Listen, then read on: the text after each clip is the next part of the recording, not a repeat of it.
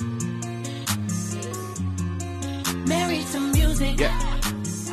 Okay. Yeah. Tune in every Monday. We back. We back. We tryna get our M's up. Big M's. What? Little M's. Music, money, marriage on a Monday. Come on. Married to music. Oh man, Sound effects is you working. know, Are they? kinda. They kinda? You know, whatever. Happy Monday, y'all. Happy Monday, you guys. Welcome back to the Married to Music podcast. We is your Bizak. Big back. And today we got a special guest we're going to get to in a little minute, you know what I'm saying? We but do. Y'all know we're going to cover all the bases, music, money, and marriage. And marriage. And you know what? What? Happy New Year, you guys. I don't think you can keep saying that. This is our New Year episode. It is January the 9th. Nah, man, after 9 the days 7th, into they the say new- after January 7th, you can't keep saying Happy New Year. But People you will know be, it'll what? be June, it'll be like Happy New Year, bruh. Come No, on, not man. June, but we 8 months. considering that this is our first episode of the new year, Okay. it would be crazy not to tell our guests Happy New Year. Like, you are blessed to see a new year. You're here with us. We are so happy that you're here with us, and we hope you have a blessed and prosperous 2022. That's a fact. Let's kick this year off What? with magic. With there we go. Let's kick Whatever. this year off with sound effects. We ain't having no sound effects today, y'all. Oh my mama. Oh man, So, today's gonna be a good day. that's a fact. What we got for the people today? Today we have a super special guest. Yeah. We're gonna be talking about. Well, she's a lawyer. We're gonna be talking about contracts and contract red flags and like what to look for when you're looking for an attorney, an entertainment attorney. I mean, like everything contract related as an independent artist. This episode is for you. That's a fact, man. Because I know I get a lot of people. Somebody just asked me the other day, "Yo, Wavy, this record label emailed me. You know what I'm saying? Right. They want to fly me out and sign me and stuff." Right. And I'm like, They want the "I contract don't signed know." by tomorrow. You know, look, we all need help on this. This is the area that We artists. don't want to get caught up being too thirsty. Nobody want to get caught up being too thirsty. So we're gonna have a professional. She is a professional in contract law Yeah. and something else. What? That my best friend. Oh. She a real bad. Got her own car. Hey. It's an E-class Benz. Say that. Say It that. actually Say is. that. Shout out to all the big Benz bosses out in the world. You know what I'm saying? She did just get an E-class Benz, so I had to do Dang, that. why you got- I had to do that rewrite. I did that rewrite just for this. Like I took time to think about it. That's what you was up last night doing. I I couldn't seen wait. you. I was like, "Damn, my best friend. How can we rewrite this?" So Oh, man. you want to bring her in? Yeah, man. Let's go ahead and get the people what they here for. Ladies and gentlemen, Professor Erica Martin Lojas. Yeah. Give her an applause. That Zoom title came on. It said Professor. I was like, Professor. What's up, E? How you living though? I'm good, guys. I'm good. Yo, thank you for taking the time out to come and share all your knowledge with the people today. I know we gonna learn a lot and have some fun while we do it. Yes. So I just kind of want to start off, Erica, talking to you and kind of asking, how did you get into law? What part of law do you kind of practice, and how did you get into that? What was your journey to get where you are right now? Okay, so real quick, I'm just gonna correct y'all. Everybody flips the A and the O, so it's Lajos. We are Professor. What? I've been saying it wrong for years. My bad. Wow. First of all, It's alright. I feel crazy right now because this is my whole best friend from childhood. Why have I been saying your new last name You're wrong? gonna edit this part out. Everybody does. It's all right. It's Lajos. all right. Wow.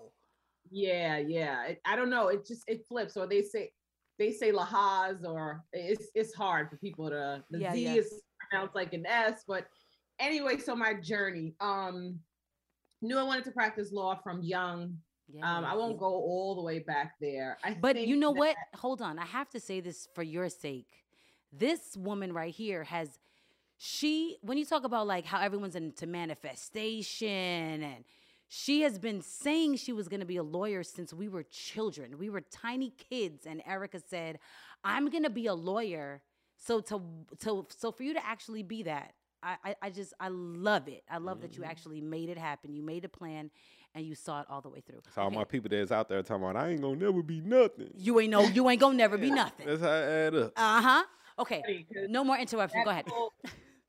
You say things, and it's not until later in life they tell you about manifesting goals and dreams, and you don't realize that what you're planting a seed from when you say things, even from that young, first grade. So, I followed through, and I will tell you one thing: when you have that dream and that goal from that young, when you hit bumps in the road, it's really hard because you think it's this straight path of ease, and it hasn't been. So, as you're manifesting dreams and I would say even merging that with marriage, just kind of expect some bumps in the road and be okay with that, because you will get to the other side of it where it's like, this is why and this is why I went through this, and I'm all right and better for it now.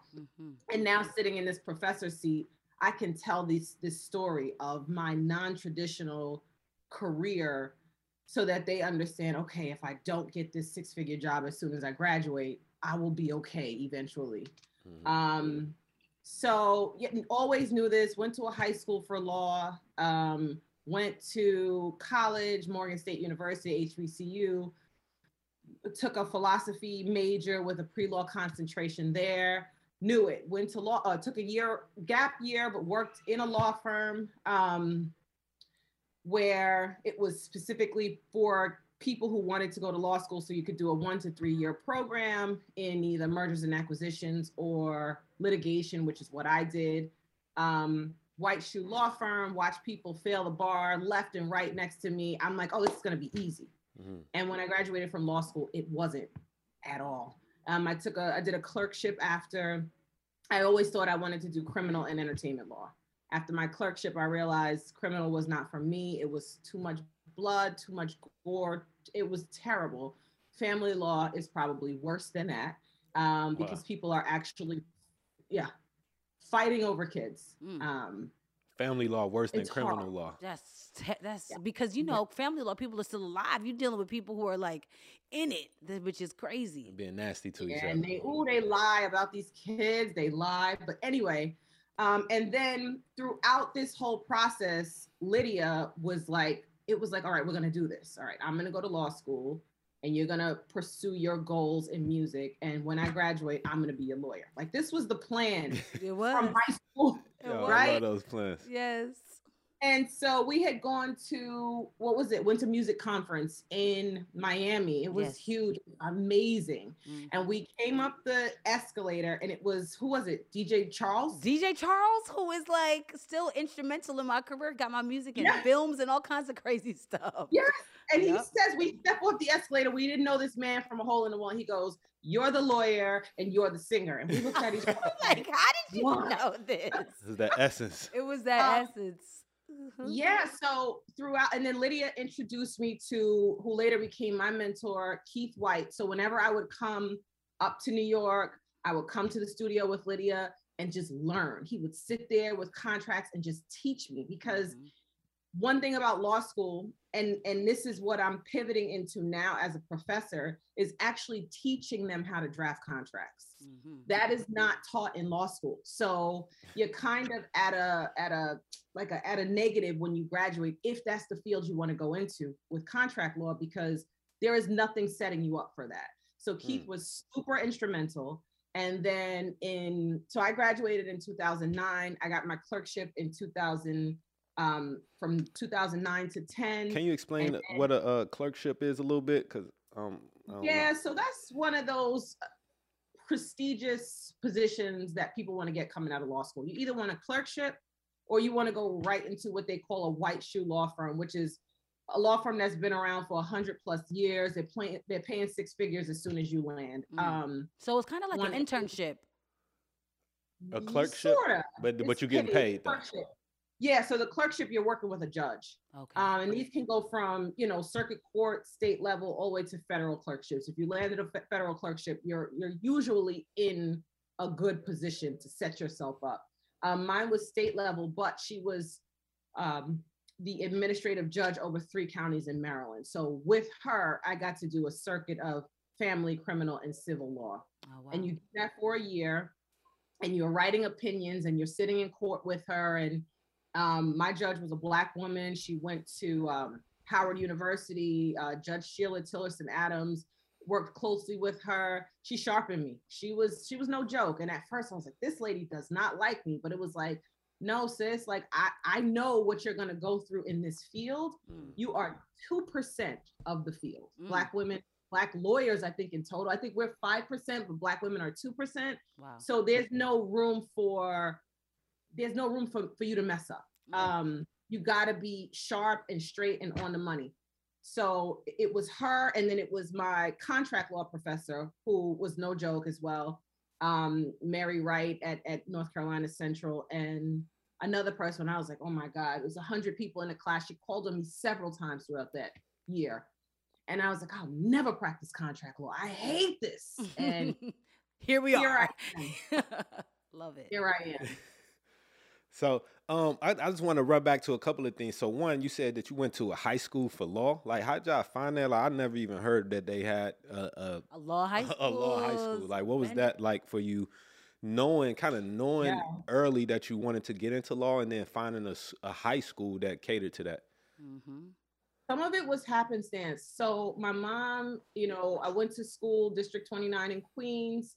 I was in the gifted classes. And then when it came time for junior high school, the local junior high school, my mom was like, nah. My dad went there. My sisters went there. My mother was like, nah, for my little brother and me. She ended up putting us in District 26, which for me was in Little Neck or Douglaston, Queens. Yeah. So funny, Lydia, because mom actually went where you went to school. Where? In you mean PS 131? She went to 216. Oh, she went to 216. Yeah. I mean, and listen, we have similar stories. My mom fought for me to get to 216 because our district, she did not want us in that district. She fought to get us into the better districts, and that's why I wound up even going to Cardozo with you.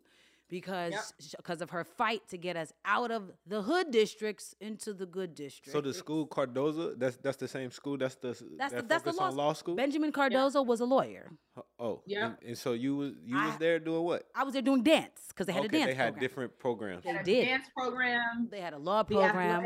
Program there. Mm-hmm. Like a lot of people that went there are doing really well. Yeah. In fields they came out of. One of our good friends, somebody who I always tout as just excellence, because even in high school when the guys were super immature, Royale Ivy, he just was on point and doing really well in his career in athletics now. Amazing. And I love his wife too, Cassie. I love them as a team.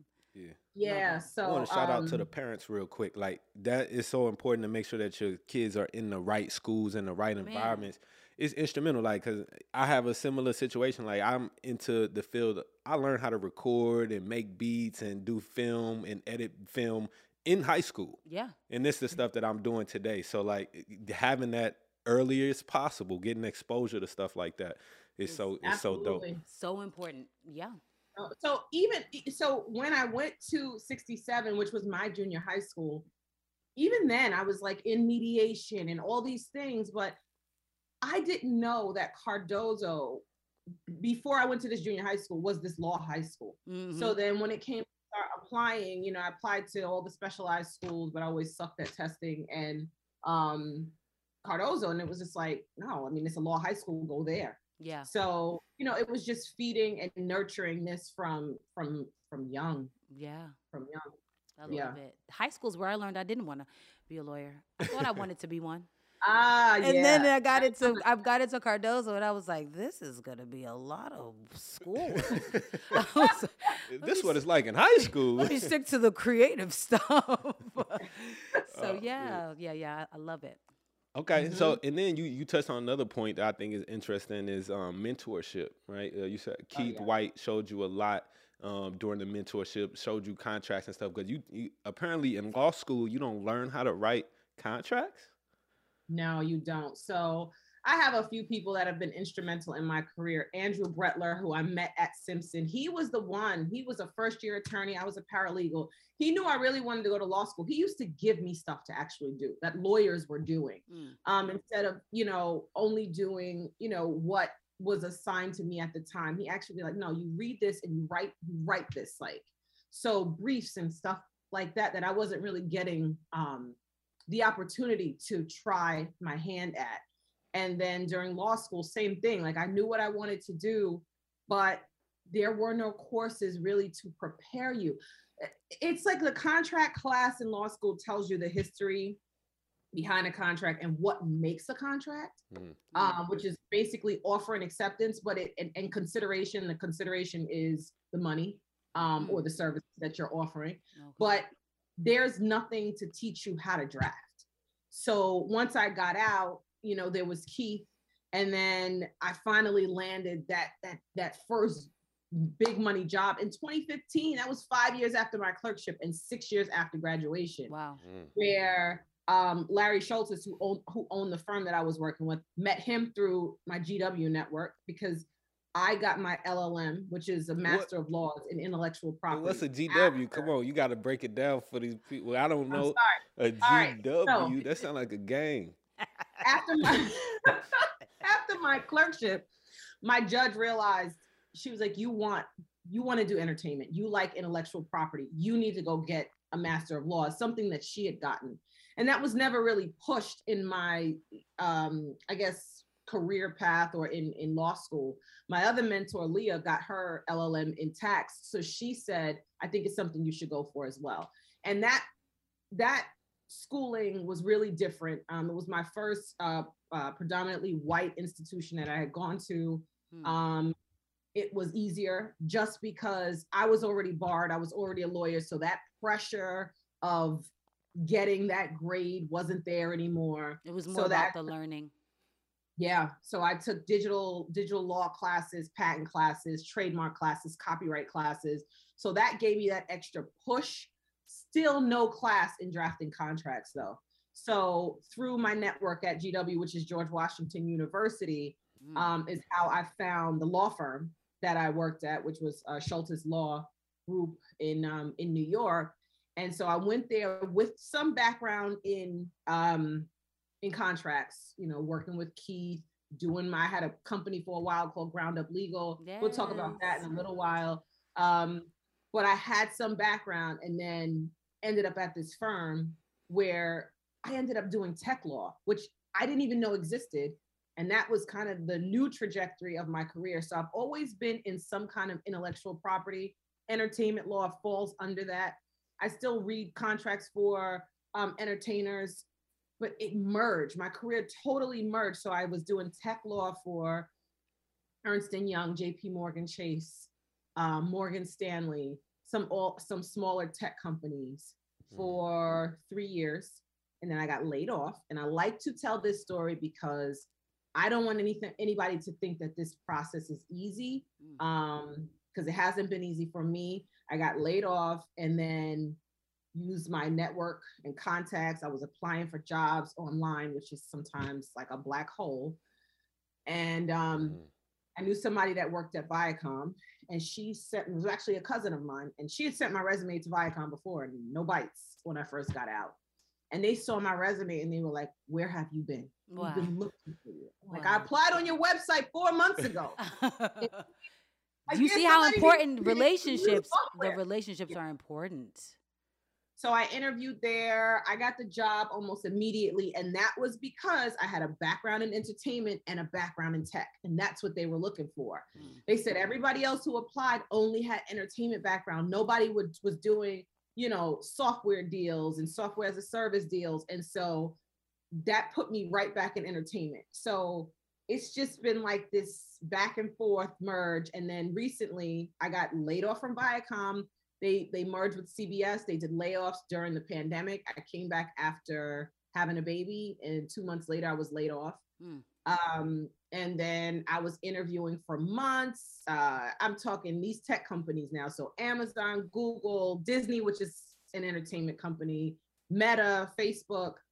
I'm talking about days and hours, whole day long interviews. And then I landed a position with Facebook at the time, now Meta, through a contract company.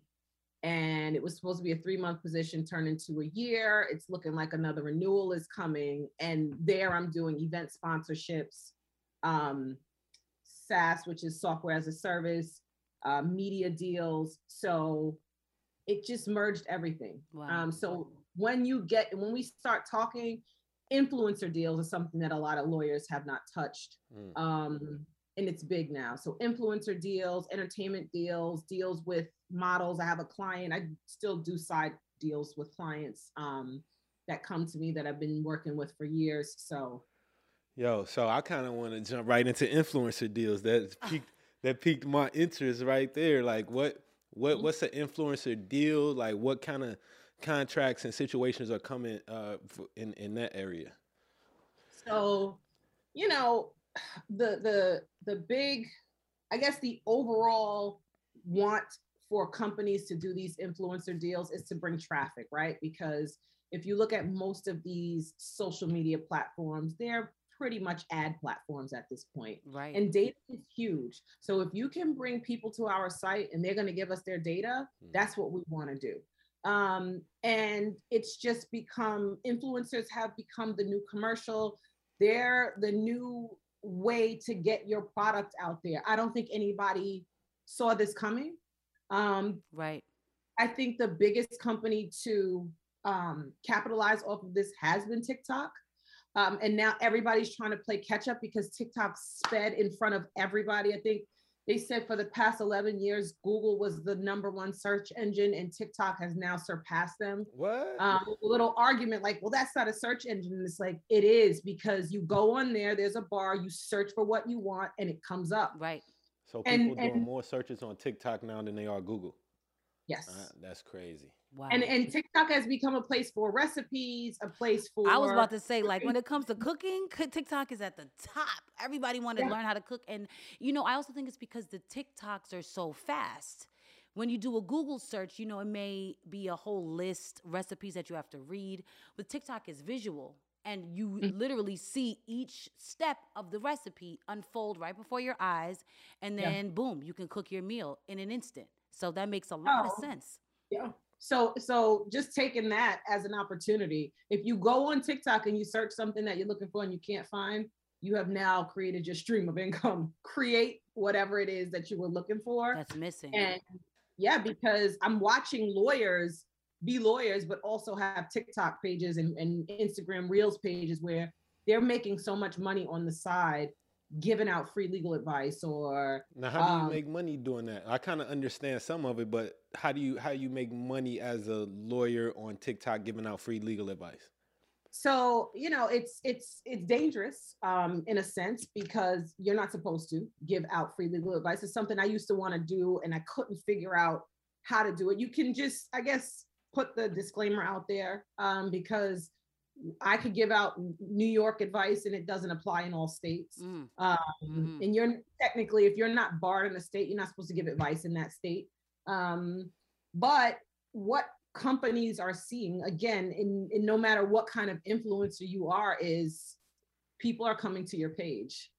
I want to advertise on your page because you have X amount of followers or X amount of engagement, because the engagement is bigger than the followers. Right. And then when you go to somebody's page, you can obviously know, hey, they're interested in this thing that you're bringing, and this is similar to the product that we selling or the audience that we want to reach to. Yeah. Okay, I get that. Amazing. I get that. Shout out to our sponsors, though, real quick. Sweetwater.com. Let me give it up for Sweetwater for sponsoring this podcast, man. Now, Sweetwater.com, the best place to buy your studio gear, whether you podcasting, whether you doing home studio, you got a commercial studio, whatever you need, Sweetwater.com. Check them out. You feel me? Yes, sir. Now back to you. Yeah, so I learned a lot about these influencer deals, you know, working with Viacom. It was my first time seeing the other side of this, and it's a lot of money in this stuff.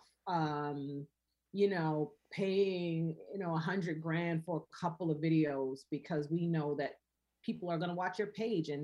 And so, you know, on the side of the influencer, you know, just make sure, if you are an influencer, if you're getting into contracts with these major corporations, that you have a tight deal. And one of the biggest things you want to do, and this is everybody, don't be in contract as yourself. Create a business so that you separate your personal assets, everything, from your contracts from your business. Ding, So ding, ding, ding, ding. That is major key, y'all. Like, Definitely. start an LLC and make sure all things funnel through that, as opposed to your personal name and likeness. I love that. What's the dangers in not doing that? yeah, so especially say you're one of these lawyer influencers or accountant influencers, or even if you're in music and you're an influencer, but you're doing really well in your other streams of income. Something happens and someone wants to sue you. If you have everything lumped in one, you give them access to all of that money.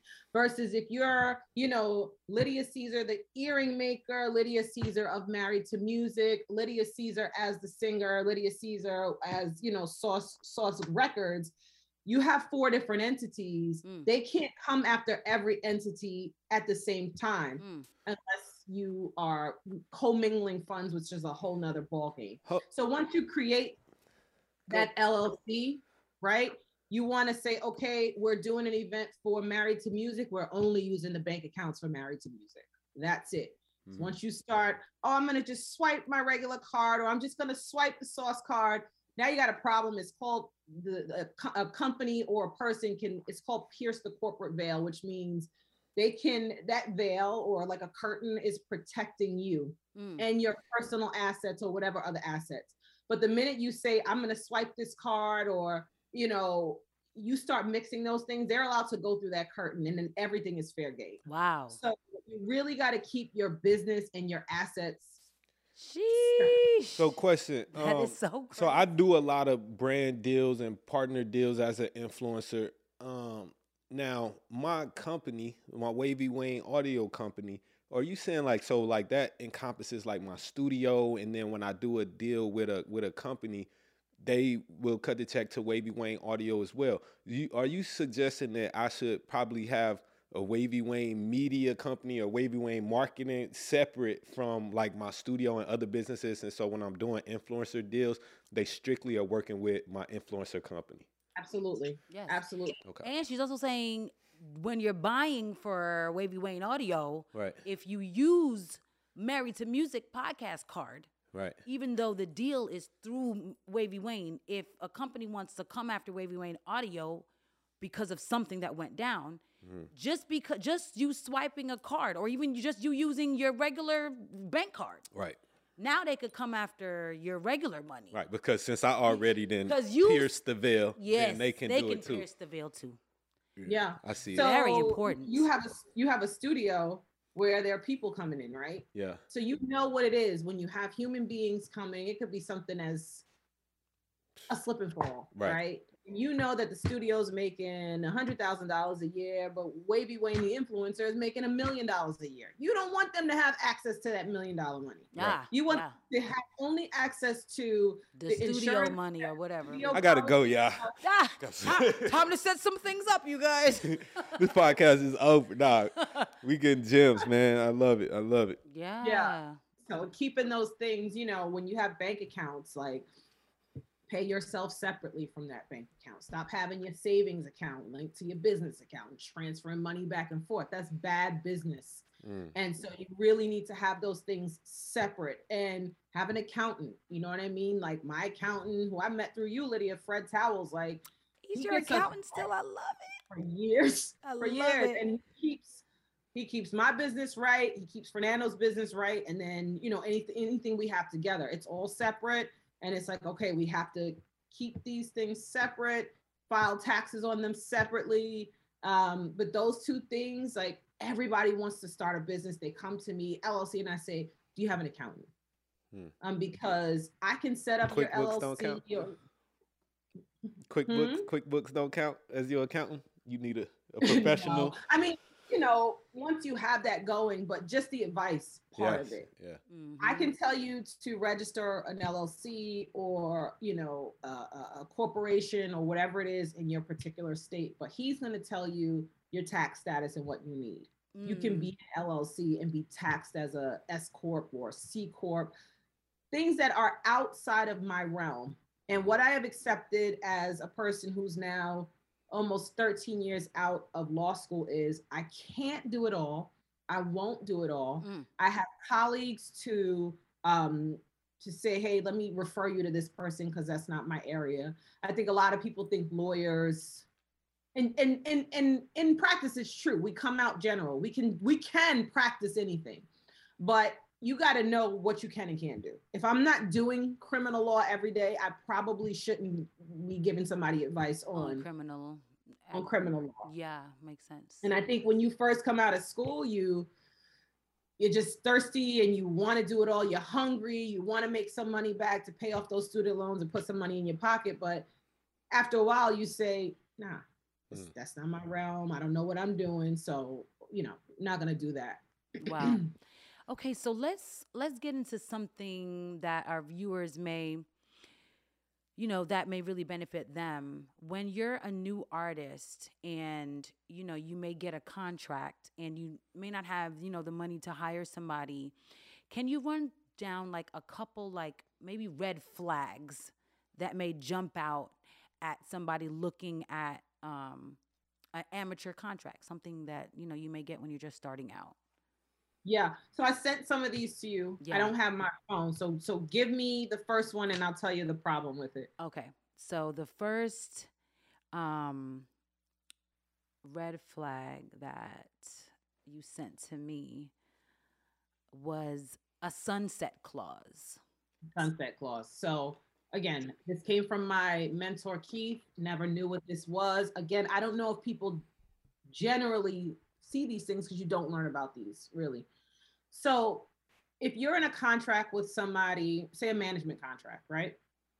And your contract is for 3 years, and you say that during these 3 years, any business that the manager brings you, they're going to get 10%, 15%, 20% of whatever profit, revenue, money you're making. What happens sometimes in these agreements, it happens with corporations as well, is they want to keep making money off your back. Either by saying, hey, Lydia, we bought you this Coca-Cola deal, and the Coca-Cola deal is for 2 years, right? And our contract is for 3. But we signed this on the latter half of our contract. So my contract with you as manager client might expire, but the Coca-Cola contract is going to keep going. What a sunset clause will say is if you renew with Coca-Cola, we want to keep getting paid off that deal, or it'll phase out like a sunset, right? So it'll say, okay, in year 4, you're going to pay me 15%. In year 5, you're going to pay me 10%. In year 6, you're going to pay me 5%. And it's like, why am I still paying this manager who's no longer my manager? Or why am I still paying this company that I no longer work with? But it's them still trying to make money off of deals that they've brought to the table. Years and years later. It's not going to say sunset clause in the contract. You just got to know what to look for. Am I still paying them a percentage once this contract is over? That would be your sunset clause. That is what you need to look for. That is a red flag in a contract. Okay. Still getting paid. Contract is 3 years. You still getting paid in year 10. I don't know. To me, though, I know as a business because to me, I'm like, look, if I bring something to the table, that might be something that I'm interested in. Like, if I built the bridge for you, if you keep crossing that bridge for 20 years, like I built it. Yeah, but the thing that people need to understand too about contracts is it's both sides. So while I was hearing you talk as from the artist side, I don't want you to still be getting paid off of me 10 years later. Even if you did bring it to the table, if it landed, it's probably because of your relationship and my talent. You deserve 3 years of getting paid since you brought it to the table. But once the 3 years is up, if they want to keep renewing with me, it ain't got nothing to do with you. It's because of my talent. So I want to keep you separate. But I also understand as the business person, on a business mindset, if I brought the deal to the table, I want to get paid for as long as you're getting paid. So that's the thing. And that's what I'm doing in this class that I'm teaching at Central is the expertise that I got and the luck that I had working with the law firm is I got to do deals on both sides. So I represented the vendor and the client. And so I got to understand who needs what. And you better go into a deal knowing who needs what, right? You better go into a deal knowing I'm representing the artist, the sunset clause has got to go out, or pushing because I represent the business or I represent the manager. We need this sunset clause. So what you guys are saying is totally on point, and you have to know, sitting on the lawyer side, who you are fighting for and what you need in these deals. Yes. And we'll get to that because that applies in all of those red flags that I sent you. Right. What side of the table you're sitting on and what you're actually because it's a negotiation, Mike. You don't get what you deserve, you get what you negotiate. Man. Because it could go either way. Yeah. What's the Okay, so another one of the red flags is the assignment clauses.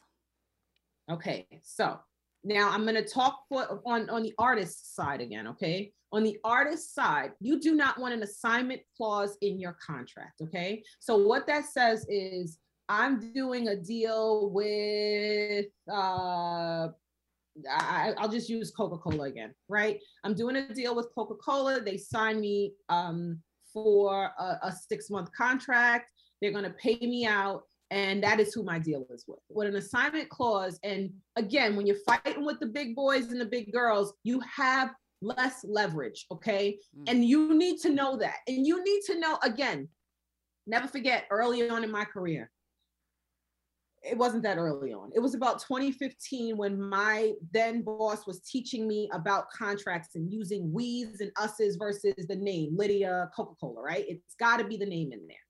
I got a contract from a girl. She was trying to sign on with an agency.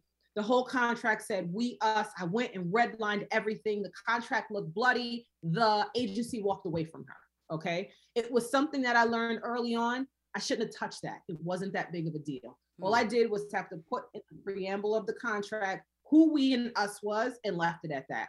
I think she wanted to walk away, so she was okay with it. But it's something that now, 7 years later, I still haven't let go because I feel like that was my fault. It was an amateur move for me to do something like that. So same thing when you are, as lawyers, any lawyers that are listening to this, or as an artist, knowing how to fight for yourself, even when you have the representation of a lawyer. If Coca-Cola is offering me $1 million and what clause are we talking about right now? Assignment clause. Assignment. And Coca-Cola says that they want to assign this contract to Gatorade. Please don't fight that. Please be okay with that. You know what I mean? Because what does that mean? So that just basically means that if Instagram was its own entity, right? So then they got purchased by Facebook, who is now Meta. Any contracts that Instagram had with any influencers or any vendors, if they didn't have an assignment clause, once Instagram was purchased by Facebook, they can't necessarily transfer. So an assignment is a transfer to ownership. Okay. So if Married to Music has a contract with a vendor, you're saying that if we get purchased by iHeartRadio, all of our contracts can go to iHeartRadio. Okay. If you don't have assignment clauses on the company side, it makes it a lot harder for people to do business with you. Okay. Because it just means you got to go back into every single contract you have and say, hey, we're being purchased by iHeartRadio. We would like to move you over. Now giving the other person more leverage to negotiate for more money, it makes it harder for the company. Yeah. Okay. However, as the artist, you don't want your contract assigned to just anybody. Right. Because I don't know who that person is. Right. It's good if it's a big company, but what if it's some old BS company and your contract now automatically belongs to them? So yeah, and we call it the mom and pop. Like we deal with this in big companies as well, where you'll have a smaller company say we want to assign, and we say no, we're doing business with you. We want the services provided by you. We're not looking for, Joe Schmo's pop-up shop to now provide us services because you just decided to assign this agreement to them. And I think that when you have that assignment though, as a business, if you have those assignment clauses with with companies that you're working with, that makes like your value go up, I think, like to whoever might want to purchase your company, because they know that they can get all these contracts too, or they can, if they looking at those contracts and they don't have those assignment clauses, then that could be a problem for whoever the potential purchaser is of your company. Maybe that's why they're looking at you, is because you have those deals. Yes. Absolutely. Absolutely. That's it, hands down. So when you have these bigger corporations that are looking to buy or merge or acquire other companies, which is mergers and acquisitions, M&A, I'm not an expert in that in the least, but in all of the contracts I negotiate, they at least push and say, hey, we're not trying to assign this contract to, Joe Schmo. We're trying to say, if we are acquired by somebody, we want to make sure we have the ability to take this on. And then what most companies will say is, well, give me a list of who that might be. Because if it's a conflict, I want to be able to get out. So then it'll be my job to say, all right, we'll leave that in there, but we need a termination clause that says, which is the next flag, termination clauses. Yeah. So if you assign this contract to somebody that I don't like, or somebody that's in conflict to my business, I can get out. And that's what that, assignment is. So the segue into the termination is, you got to know what's happening in your termination clauses, right? We saw this firsthand. I saw this firsthand when I was negotiating an agreement for Lydia many years ago. And she thought she was in a 3-year contract, and it turned out she was in a 7-year contract. Lord, that was a time. What a time we had with that. I was like, wait, who said what now? That was crazy. So I'm reading this clause, and I'm like, I don't think this is a 3-year contract. It looks like this person has the opportunity to renew. It looks like you would have had to terminate this to get out of it, and you missed that mark. It also happened with another client of mine.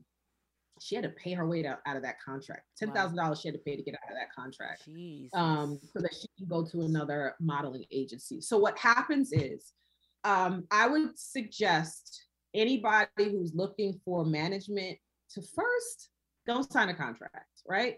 Have a 3-month, or if you do decide to sign a contract, make sure it's a short-term contract. You want to see that this manager or this agent or whomever is actually doing the work for you. Yes. Right? Because a lot of times everybody's quick to want to sign their, almost did a Pootie Tang reference.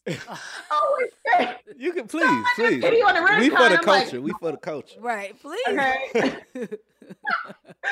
Everybody's ready to sign their name on the dotted line, but nobody really showed you what they can do. And a lot of times in these management contracts, you're not requiring the manager to do anything for you. People want to sign so bad. To give them 20%. Yeah, you're giving them 20%. You're giving them access. You're giving them power of attorney to negotiate things for you. And they don't have to do anything on the reverse. So you want to make sure that you read your termination clause, and that says, okay, I like this manager. We're going to go into a year contract. I do not recommend 3 and 2 year and anything longer than a year. We can renew in a year, right? Yeah. I love that. That's great advice. 1-year contracts, especially in the beginning of your career. Because I was, I think Erica advised me on that at one point when I had a contract with my manager, and she was like, "Yo, why you want to give a 1-year contract? Start them off with a 3-month, and then that's what we end up changing it up to." Yeah. But so and I like the point that you said, a lot of people enter those contracts and they don't require anything from the manager. Like, what kind of stuff should you be asking for your manager? Because we always know, you book me a deal and then you get 20% or whatever. But what should the manager be required to do? What kind of stuff should you be asking for if you hiring a manager? So management of your accounting, giving you an accounting, because a lot of times, especially if you're a huge artist, you have no idea what's coming and going into your business. So you want to make sure that monthly they give you an accounting of who paid you, what deals are we doing, what percentages, what payouts, because a lot of times these contracts give them power of attorney to negotiate for you. They also have just the ability to do all of your business and all of your books for you. You need to know what the hell is going on. Yeah. And a lot of these artists don't. And I'm talking about a huge, huge artist that I worked with for some years. And her manager really did a job on her contract where her then number one single, he was making, I believe, 50%. And she wasn't.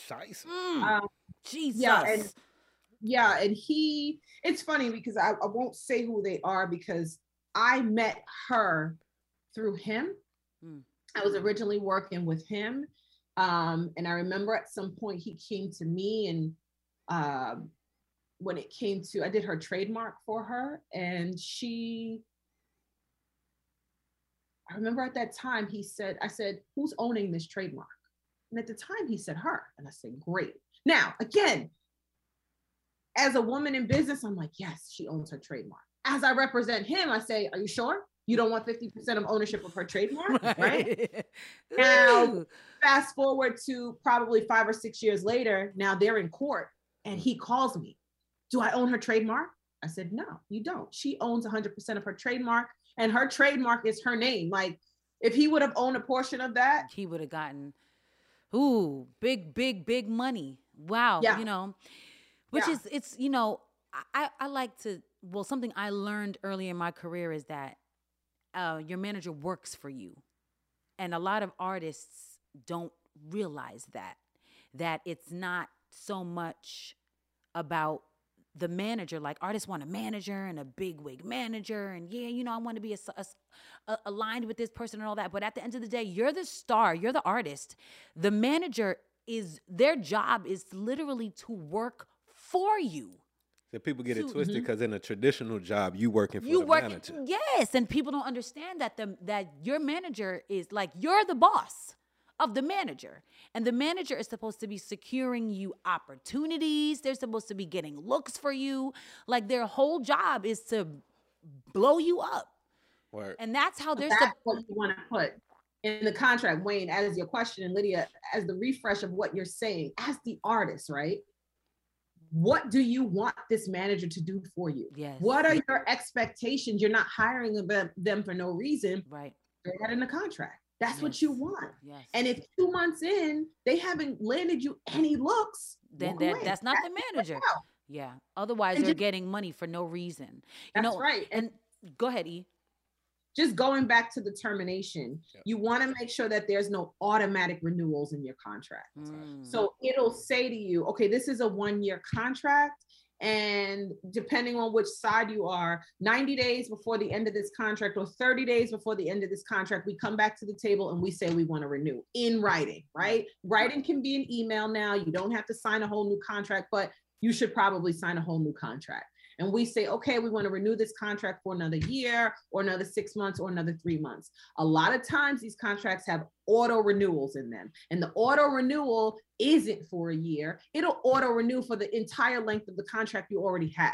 So if you had a 3-year contract, it's going to auto renew. For another 3. Sheesh. For another 3. And how we found out Lydia was in a 7-year contract was because she had already done 3 years and then it auto renewed. And then it was like option periods or something crazy in there. Option period for another year. And that's how we found out she was in for 7 years. And we fought with this person to get out of this contract because she wanted to move on. And you shouldn't do that as a manager. You shouldn't hold on to talent. If they have become beyond what you can offer to them, you got to let them move on. Now, again, you probably want that sunset clause because you feel like, damn, I know they're at the brink, right? Of that break. But if you had a good relationship with them, they'll probably keep you on in some manner. Right. But if you're trying to hold on to them and not let them flourish, right? It can be messy. So make sure your termination language does not auto renew. That make a lot of sense. What else? Unless you on the other side. Unless you're the manager, like I'm trying to hold on for life. Okay, so we have 2 more: indemnities and ownership of IP. Okay, so indemnification language is something that, again, I learned being on the corporate side, and I really feel like, especially with artists, that should be in there. And the reason being is that you're creating something. And so when, and this could be more on one side than other, basically an indemnification is a protection against a third party, okay? So I'll give it to you in terms of a technology company. say I'm developing a piece of software, and in that software, I decide to incorporate Amazon AWS or some type of Google service or some type of, Microsoft Word. And I'm using that to create this piece of software. And I don't tell anybody I'm using that to create this piece of software because I paid for it, so I'm able to.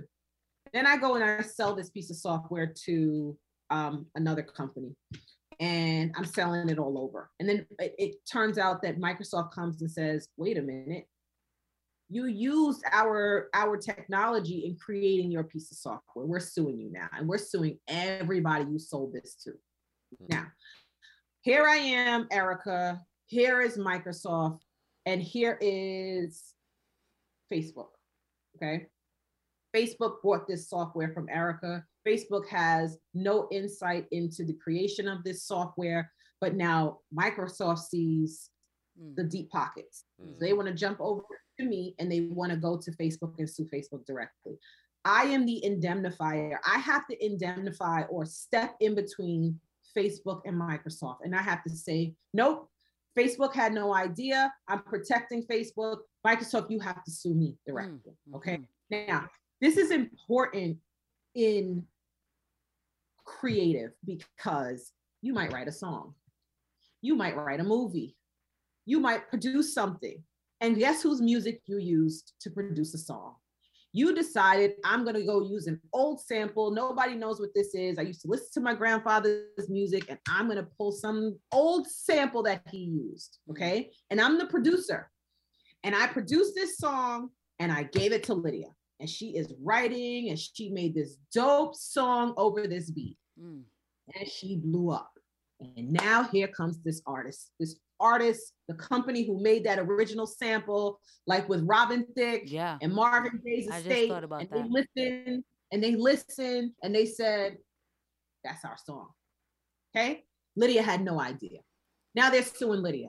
You need to make sure in the contract between you and that producer, there was an indemnity in there because you need to protect yourself and say, wait a minute, I didn't produce this song. I didn't make the beat. Wow. I didn't pull, I didn't slow it down. I didn't hear it. I didn't understand because I never listened to that artist a day in my life.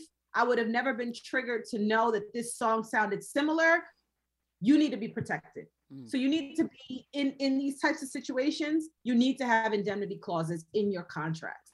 And so you said that the artist will have an indemnity clause in the contract that with the producer. Yes.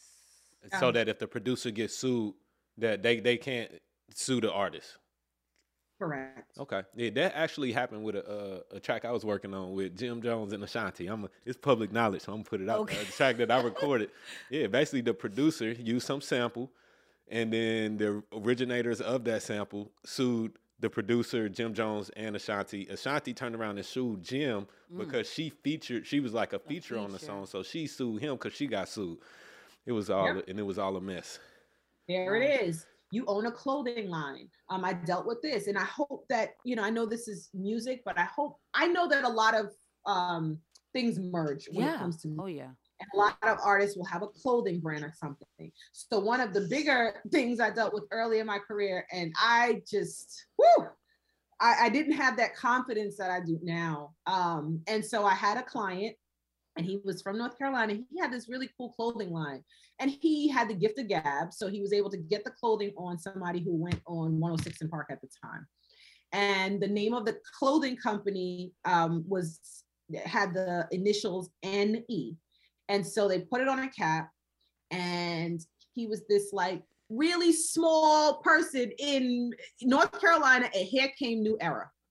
New Era comes, cease and desist letters, they for trademark infringement, and he's like, whoa, what am I doing?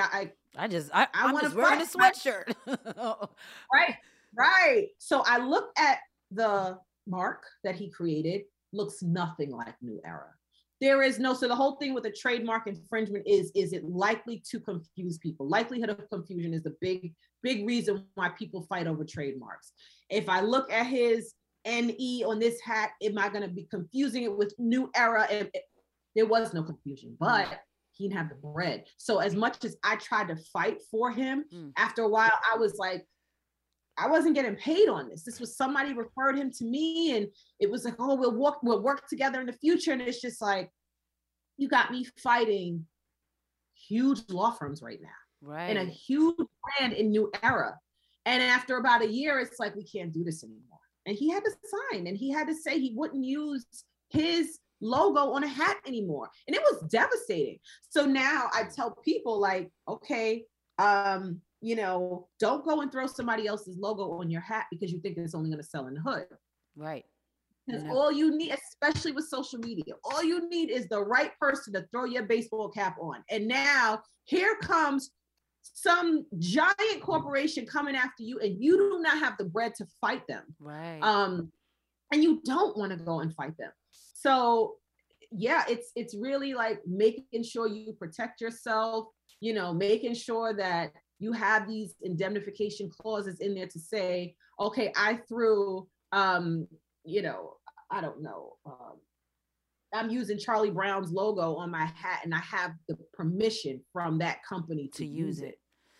Now, I kind of want to get in one thing. I know you got another red flag, but No, I think we had an important, that was the last one. Yeah. Cool. I think we had an important part to where I want to understand now. You said it's expensive to have a lawyer, to hire a lawyer, and stuff could go on for months or years, you know, in court or whatever.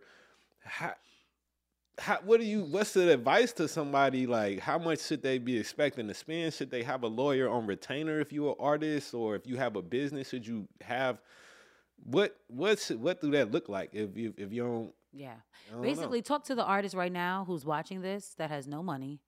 They have a contract and they need to try to understand it. What would you suggest that they do? You have to spread that bread. You're gonna have to spend that bread. Have to. You know, early on in my career, I created a company called Ground Up Legal, and it was for the artists. Again, this came from me being around Lydia, going to her shows, seeing how many artists there were, and saying, okay, I can do this. Like, I can create this business model, particularly for the artists, working with businesses from the ground up, being there legal. And after a while, Keith was like, this is not sustainable. Like, this is not going to carry you and all these student loans you have and feed your family one day. I had no family, no kids back then. It didn't matter to me. I felt good. Like, oh, I signed somebody up, making $200. Like, this feels good. But after a while, I realized, like, I'm giving them the lawyer, right? LegalZoom gives you paralegals. LegalZoom has software now that's processing everything you send them. So you're paying them maybe $100 or whatever. I don't know what their model is, but you're not really sitting on the phone and getting legal advice. It's all software. So they can afford to do that. After a while, it just didn't make any sense anymore. You know, I'm filing these trademarks. I was charging people $300 for a trademark, and then having to go through all of their, like, because with trademarks, if you have some obscure trademark, you're good. If you have anything that people can mistaken, you start to have to go through sometimes a prosecution with the trademark, a lot of back and forth, and you didn't factor that into your model. And I'm probably speaking more to newer lawyers right now. You know, you got to charge what people are charging. So I was charging $300 for a trademark. Most people are charging $1,500 for a trademark. And so I was at a disservice to myself. But I wanted to help the artists. It was just super important to me. So if you can find somebody who, I still give out a significant amount of free legal advice against my better half's judgment. Fernando thinks, of course he does. Shout out to the free legal advice that we can get. Y'all better come to this podcast episode. Hey, this podcast right here is worth $100,000. It's the one, y'all. You know, sometimes it's just part of the game. And then sometimes I'm like, wait a minute, I had this one girl, one woman who, she was asking me for years for advice, and I'm giving it to her. And finally, when she was ready to move forward and I had a real contract, she didn't want to pay me. And I said, I've been giving you advice for years, and you're upset that I charged you, I think it was maybe $1,500. I mean, I'm talking about hours of contract negotiations I did for her. And didn't like, oh, let me bill you for these trademark advice I gave you years ago, and bad blood. And, you know, I have my hairdresser, Gabby, she's in business. And she said, you know, here's what I want you to do. You made a mistake. It's all right. Going forward, have a little email or a little, you know, text message that you pop up, say, hey, it was great talking to you. These are my fees. Okay. And if they want to move forward and they're serious, they will. I have one client, she just pays, like it's no issues with her. There's no chasing her down for the money, but she's got a thriving business as well. So basically what you're saying you know, is you're gonna have to pay. If it's gonna cost you. And I mean, and I figured that would be the answer because you know, it takes a lot to get to where you are as a lawyer. Like it's a big investment in education. For sure. Right? So lawyers, you can't necessarily expect them to just give you legal advice for free. You've seen what these contracts look like. It takes time to read through and comb through and look through every line and see what's missing. So if you really, you know, if the contract means that much to you, it's probably worth you investing in yourself and your career to make sure that you're not getting screwed over. That's it. Is the long and short of it. Word up. I mean, I think if it's money, if it's a contract coming to you, that means that it's some money because you don't sign your name unless you're giving money, you're getting money. That's what my mama told me a long time ago. So if we talking about a contract, then I mean, it should be some kind of money. Now, if you negotiating a contract for somebody, let's say somebody approached me for $100,000 deal. I'm like, all right, look, I don't got the money yet, but if this deal go through, can I pay you once it goes through? Would you? Yeah, some lawyers will do that. I mean, that's the whole personal injury model. Personal injury lawyers, they get paid on the back end. They just take a percentage. So that's the thing. You got to say to yourself, do I want to pay this lawyer an hourly rate to negotiate this contract, or do I want to pay them a percentage of my deal? And, you know, personal injury, they're usually 33 1/3. That's what they take. So you make $100,000 off that slip and fall, they're taking $30,000 from it, right? So you say to yourself, okay, I got this $100,000 contract. You know, this lawyer, to protect themselves, because they're going to be doing a lot of work for you. Do I want to say, you know, okay, here's a percentage that I'm going to charge you. You got to make sure that they're not like, you know, playing you or overcharging you. It's so much in this business with, you know, just the games and things like that, and people not being transparent and honest, but you know, it's what you may run into when you don't have that upfront money. Yeah. So how do you feel about, like, what's the best way to find a good lawyer? Would you say like referrals is the best way? Yeah. It sounds like that. It is. Yeah. Because that way you at least have, you know, if you go to somebody you trust and ask for a lawyer referral, that way you at least have that person that if it all goes down, you can always be like, excuse me, who did you refer me to? So it's your referral network. If you're going to a reputable studio like you guys' studio, you already know that, you know, Lydia and Wayne have been in the game for long enough for them to refer me to a good lawyer if I need somebody to talk to. And for me, it'll be like, okay, I don't do that, but I'm going to refer you out to somebody else. Now you've created a network of lawyers. But like, you know, don't go to a real estate lawyer asking them to look over your entertainment contract. Don't go to, you know, some criminal lawyers do both. I've seen that over the years, but make sure that they know what they're doing. Keith is one of those people that knows what he's doing, and he does both, but he's been doing it for a long time now. So he has the visibility into and the knowledge into what goes where. I still go to Keith at times. You know, Fernando ended up bringing along with him people who were, you know, everybody in the hood is an artist. So after a while, it was just like, nah, I can't do these. Send these to Keith. Keith has the better eye. Let him negotiate these agreements. Let him draft up these contracts for you, because I just don't have the eye for that anymore. And so, but again, that comes with the experience of knowing what you can and can't do, and knowing that I'm going to end up overcharging this person because I had to do so much research into figuring out what this was. And stuff like that. So just finding that right network so that you know you're going to, and be ready to pay. If you're not ready to pay, go on LegalZoom. You got and you got to pay them too, though. You still got to pay them, but you know, you may pay them less, but you basically gonna get what you pay for. So, and then sometimes I guess you would just like legal advice sometimes you just need, right? So you just want to be able to talk to somebody like you and get some insight on stuff. Like you giving us a wealth of advice today, but like people don't have those relationships to be able to call somebody up and be like, hey, I got a question.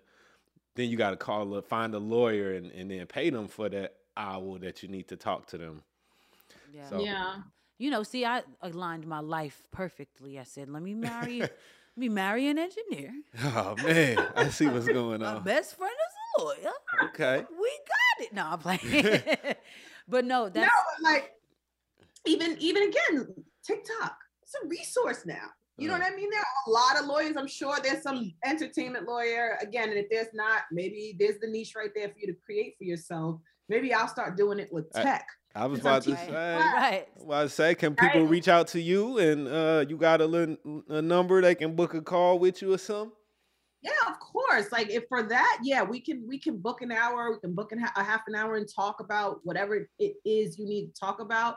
But if you don't have the money, go find the resource. Use the internet. It's out there. Somebody is out there giving the information to you. It may take a little bit more time. Do I suggest negotiating on your own behalf? No. Just like I wouldn't tell somebody to represent themselves in court. Right. I wouldn't represent myself in court, and I'm a lawyer. I wouldn't do that. Like you need that expertise, just like you want to have a good engineer, just like you paid for all that marketing, just like you paid for the t-shirt you created. Pay for all them chains, but you can't pay a lawyer.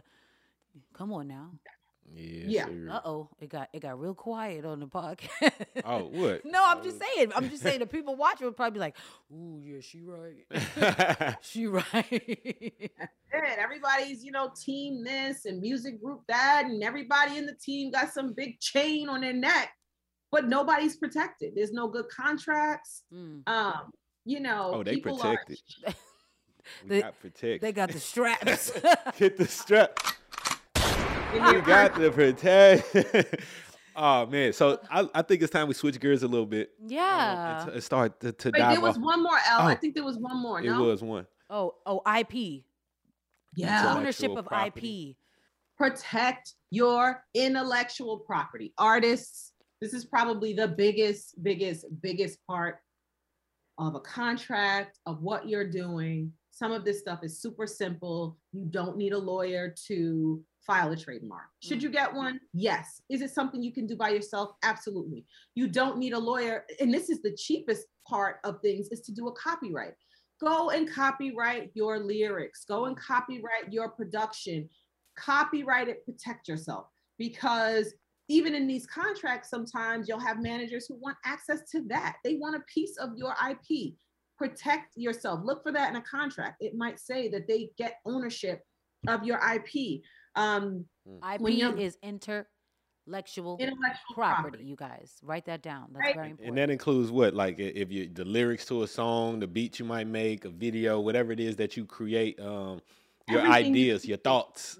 Everything you create. And later on, we're going to have to do this again for NFTs. I'm like learning this. Oh, we lining that up.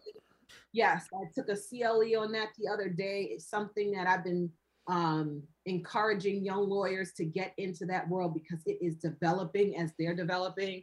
But your IP is worth something. Intellectual property. If you think about real estate and that property, you have a house, it's tangible. Intellectual property in some ways does not feel tangible, but it is. It is everything you make. When you are an artist, that IP is your bread. Yeah. When you hear somebody's song on a commercial, they license that. Somebody paid them for that. If you're not protecting yourself, they will grab that song and use it, and you have no ground, no protection. Now you're like hustling backwards. You're now trying to go register something, which they probably have already registered, and now you have to prove, and now you got to go to court and pay money. You have to fight. You have to fight, and I'm not talking about state court, I'm talking about federal court, because intellectual property is a federal copyright, trademark, patents. Those are federal things. Yeah. Now you got to try and go afford a federal lawyer. Good luck.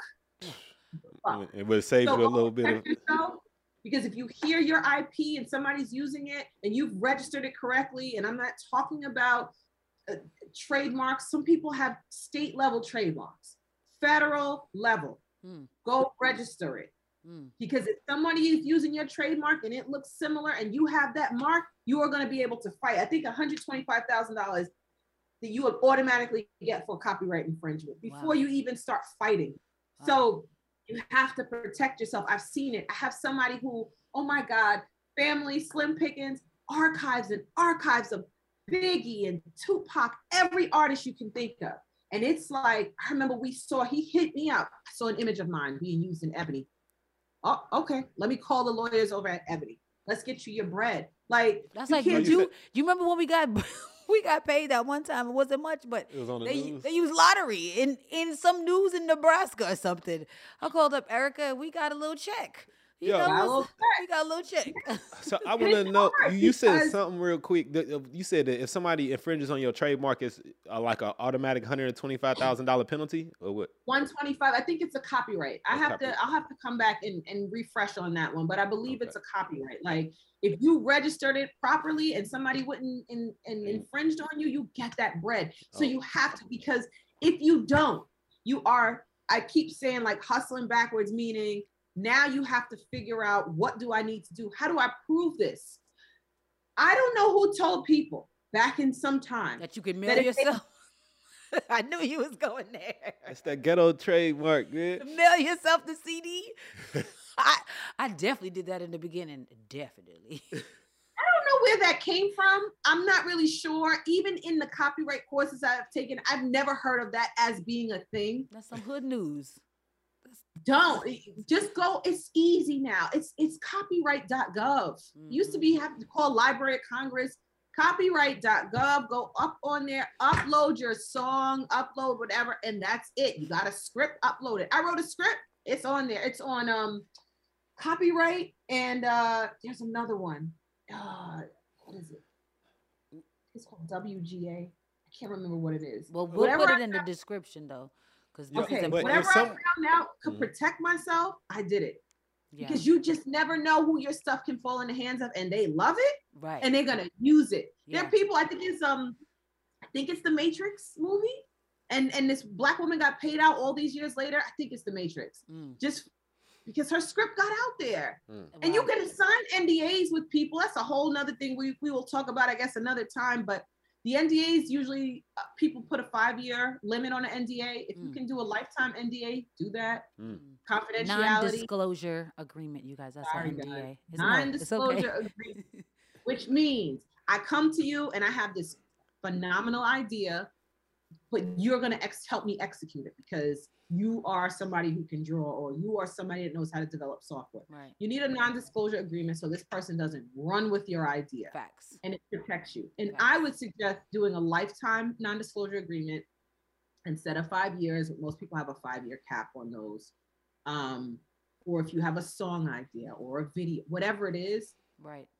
Because you're going to need help. You got them people got to sign NDAs. Is this a myth though? Because I've been told, I don't know if it was like a professional or something, but I've been told that as long as your idea is put into a fixed tangible medium, right? Like, so let me, like, if I got a song idea, if I record it, and then it's on the hard drive, it's fixed tangible medium, then that technically it is copyrighted, but it's not registered with the federal government. But I do have some type of protection because I have that creation. I think that comes into the proof, don't it? Like, okay, maybe, but then you still have to go to court and prove it through the hard drive and spend all that money. And that's why NFTs is going to be important, because we're going to put it all on the blockchain, and then it's going to be, we ain't even got to talk about it. But did I answer that right, or you did? It's the uphill battle, yeah, right? Because in certain countries, trademarks are whoever is first to file. Other areas is who's first to use the trademark. First to file is huge. I believe United States is first to file. So you want to file that. And if I'm wrong, I will correct myself in the comments. It's been a long time since I took that course.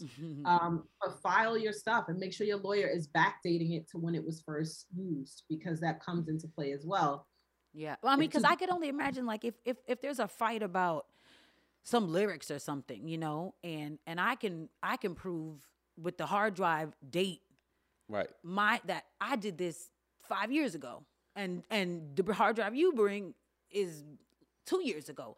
I'm gonna win, but we have to take that to court, Right. which costs Right. money. Lawyers, all Get in that. front of a judge and all of that, and you can avoid all that by just getting it registered out the gate. Yeah. Getting your It's copyright. so much. It's so much. And again, it's using a lawyer, because a lot of these companies, they have back software running. So they know when their stuff is being infringed. It'll pop up, and there's a lawyer who sits there and reads emails daily about a possible infringement of a trademark or something like that. You know, it seems like YouTube is incorporating it where they'll now block something you tried to post Yeah, because a song comes up. copyright so claim. there's- That thing come up quick. So there's software. You can look at a font and say, if I'm creating a beverage, I better not use Coca-Cola's font. Yeah, Because I don't care if the beverage is called whatever it's called. If it looks like Coca-Cola's font, then that's a likelihood of confusion for people to think that is their new beverage. Yeah. So it's really deep to have people with a keen eye, to have good lawyers to say, that looks similar. I've done it a lot where somebody will send me something and I'm like, that looks similar to something I've seen before.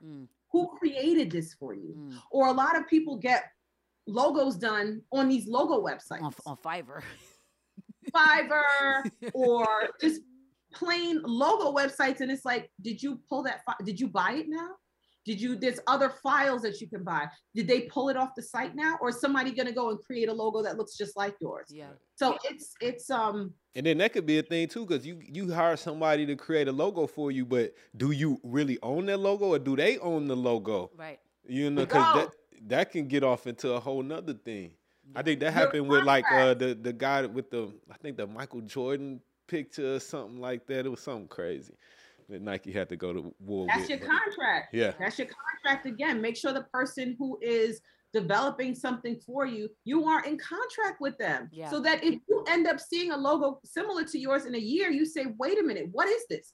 You told you an artist, and then you find out, oh no, well, I use software to develop my logos. Oh, okay. So now you got my logo looking like everybody else. But it's cool because I got an indemnity clause. So once they try to come to me, you can go into the designer, go on over here because he the one made it. I'm cool. Right. Or on the flip side of that is there's another clause in the contract that says you develop this, right? Because an indemnity is not going to help you against the person who's creating it in that sense. You want to make sure there's something in the contract that says, when I wrote this song, when Lydia wrote this song for Beyonce, that Lydia created this song. Because if you didn't, and that person comes after me, I need to go after you, right? So it's like, you're certifying that this is your work. You want that label maker, that trademark maker to certify that this is their work. Yeah. Because if it's not, I need to sue you, right, for you creating creating something for me that you didn't really create from scratch. Okay. Man, so No.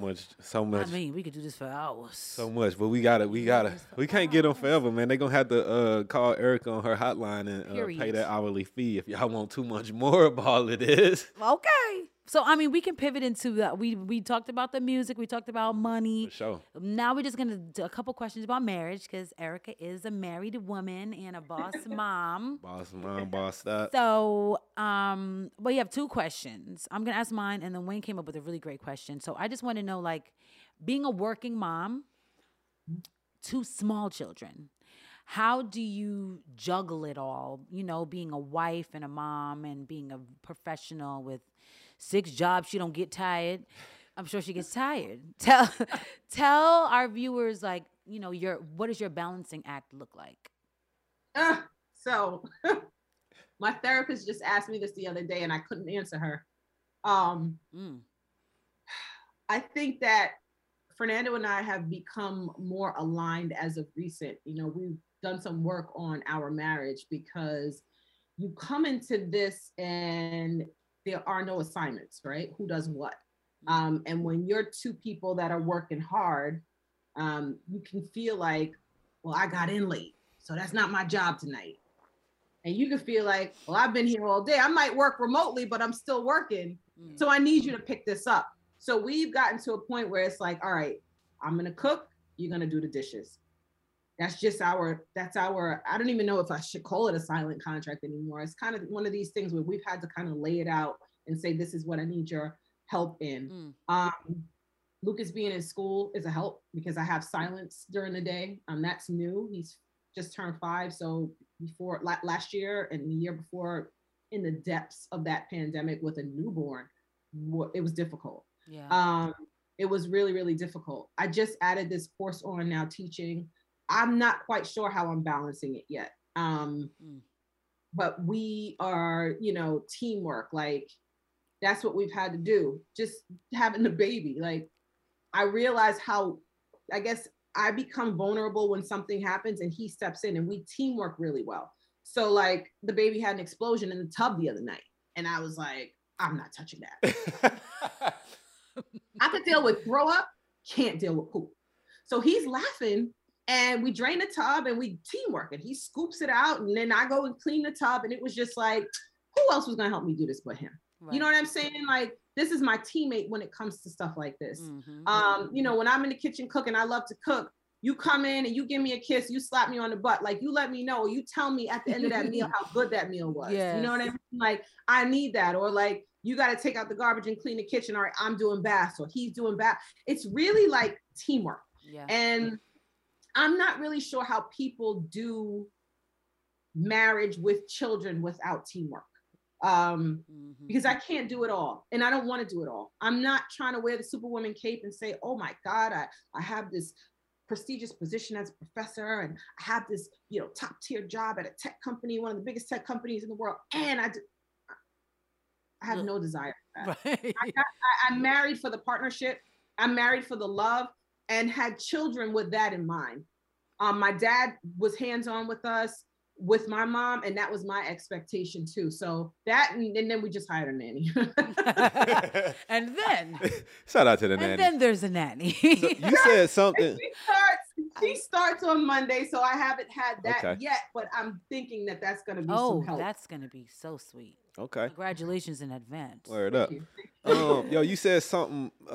You said that y'all basically a silent contract. You do the dinner and he do the dishes, or something like that. Now, do you think a silent contract work, or do it need to be a vocalized? But that's why thing? she said not so much silent anymore. Right. So like, did y'all realize that, hey, we can't just assume that what's understood don't need to be said. Like, that ain't a thing. Nah, there's none of that in marriage. I think that you have to be vocal in the things you need. You have to communicate. That's silent.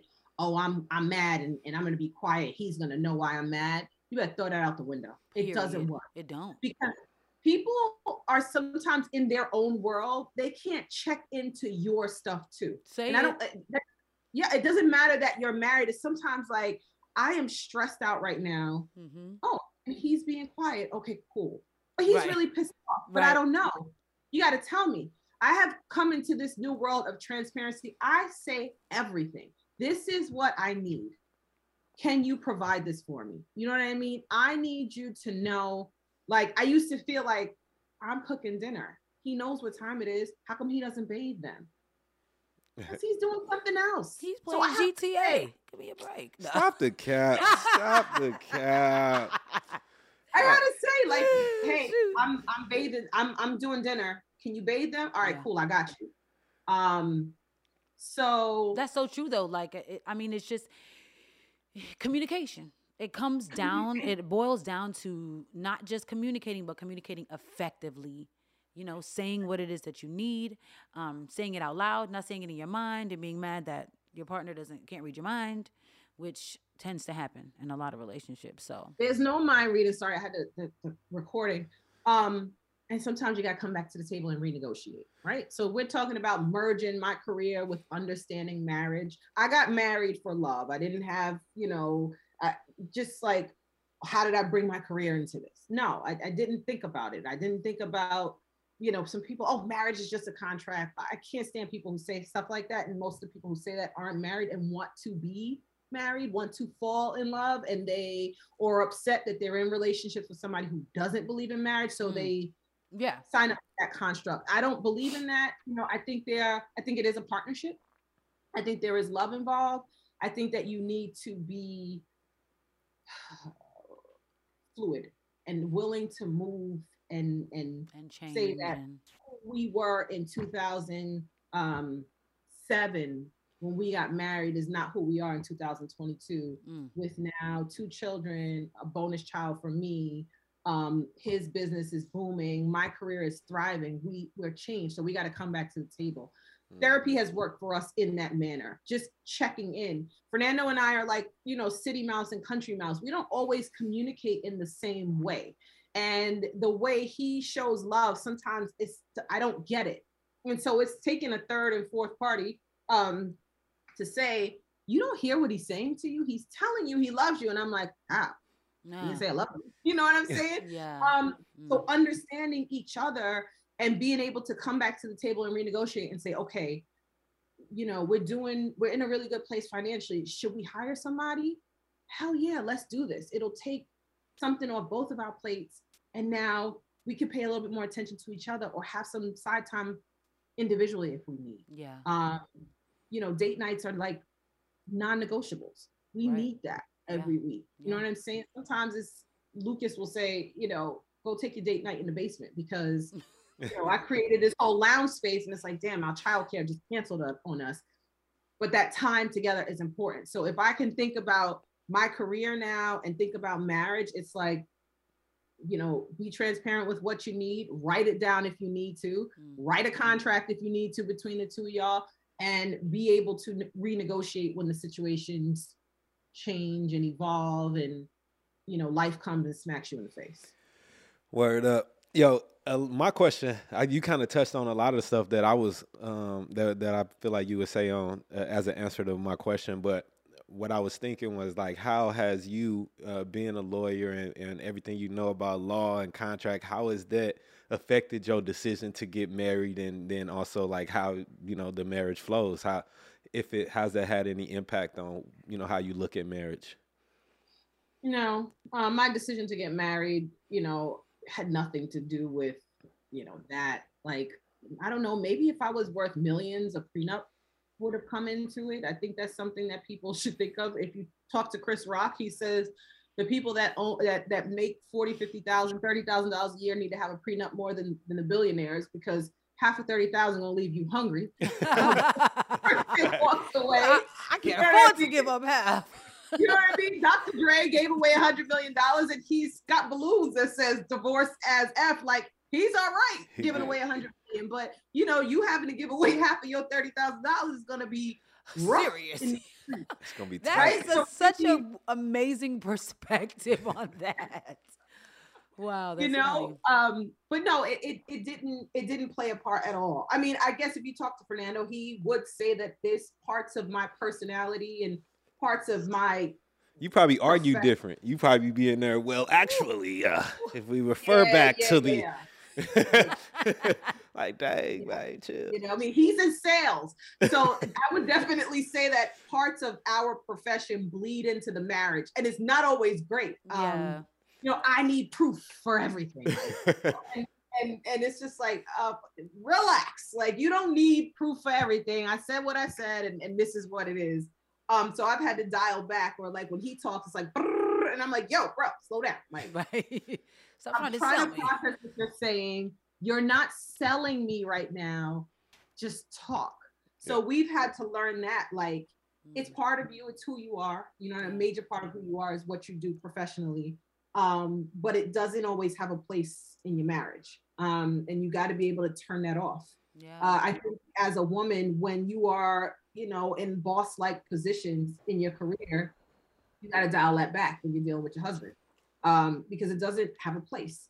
And same with your husband. It's like, you know, if you are in this boss-type position, you got to dial it back and treat me tender. I don't need to be talked at or anything like that. So it's learning those things. Being okay with it. I got married later in life. I had children later in life. So, you know, I was very career driven, still am. So, you know, I was not ever the little girl that, oh, I can't wait to get married when I grow up or have kids. I wanted to be a lawyer. And so when I met Fernando, I was like, oh, I really like this guy. I would have a child or 2 or 4 with him. But that it wasn't me. So I had to learn, even though I saw marriage, my parents were married 30 some odd years before my dad passed. Like I had to learn. I'm learning how to be a wife and a career woman in these boss positions and just learn to dial it back, let him be in control, be vulnerable, and swap those positions at times. Yeah. Word up. I love it. Yo, shout out to you. Shout out to Boss Erica. Yo, we learned so much. I feel like, you know, I got some work to do. I appreciate you putting us on to game. Yeah. This episode is definitely it's like one for the history books for sure. And I knew it would be. All right. Me and my, well, you know, I had to have my wife on the podcast. Stop the cap. Stop the cap. There we go. Listen, Erica don't play. Don't let me post anybody else on my story like a girl like, hey, lunch with my boo. She'd be like, excuse me, who's that? Yo, Erica, with all the gems that you just dropped on us, like, can you let people know where they can contact you? Maybe if some people want to talk to you, follow up with you, hire you, like, where can they find you? I am. What am I on Instagram? Erica Grace Martin. I don't even know. That's terrible. We'll put it in the description. Yeah. And drop an email, like a work. Grace Martin at gmail.com. Okay. Is my email. And don't hit her up without trying to ask for free advice. I was just about to say, you better have your budget together. Okay, don't be stalking my bestie. Talk about, can I get some free advice? So this is all the free. Run this podcast episode back. This gonna be all the free advice y'all can get. Yes, absolutely. Yo, Erica, thank you so much for taking your time out to join us. Yeah. Yo, we out of here. Married to Music podcast. Hey. Married to Music. Yeah. Tune in every Monday. We're trying to get our M's up. We're getting our M's up. We're not Music, trying. money, marriage on a Monday. Doing that thing. Married to Music. Peace out, y'all.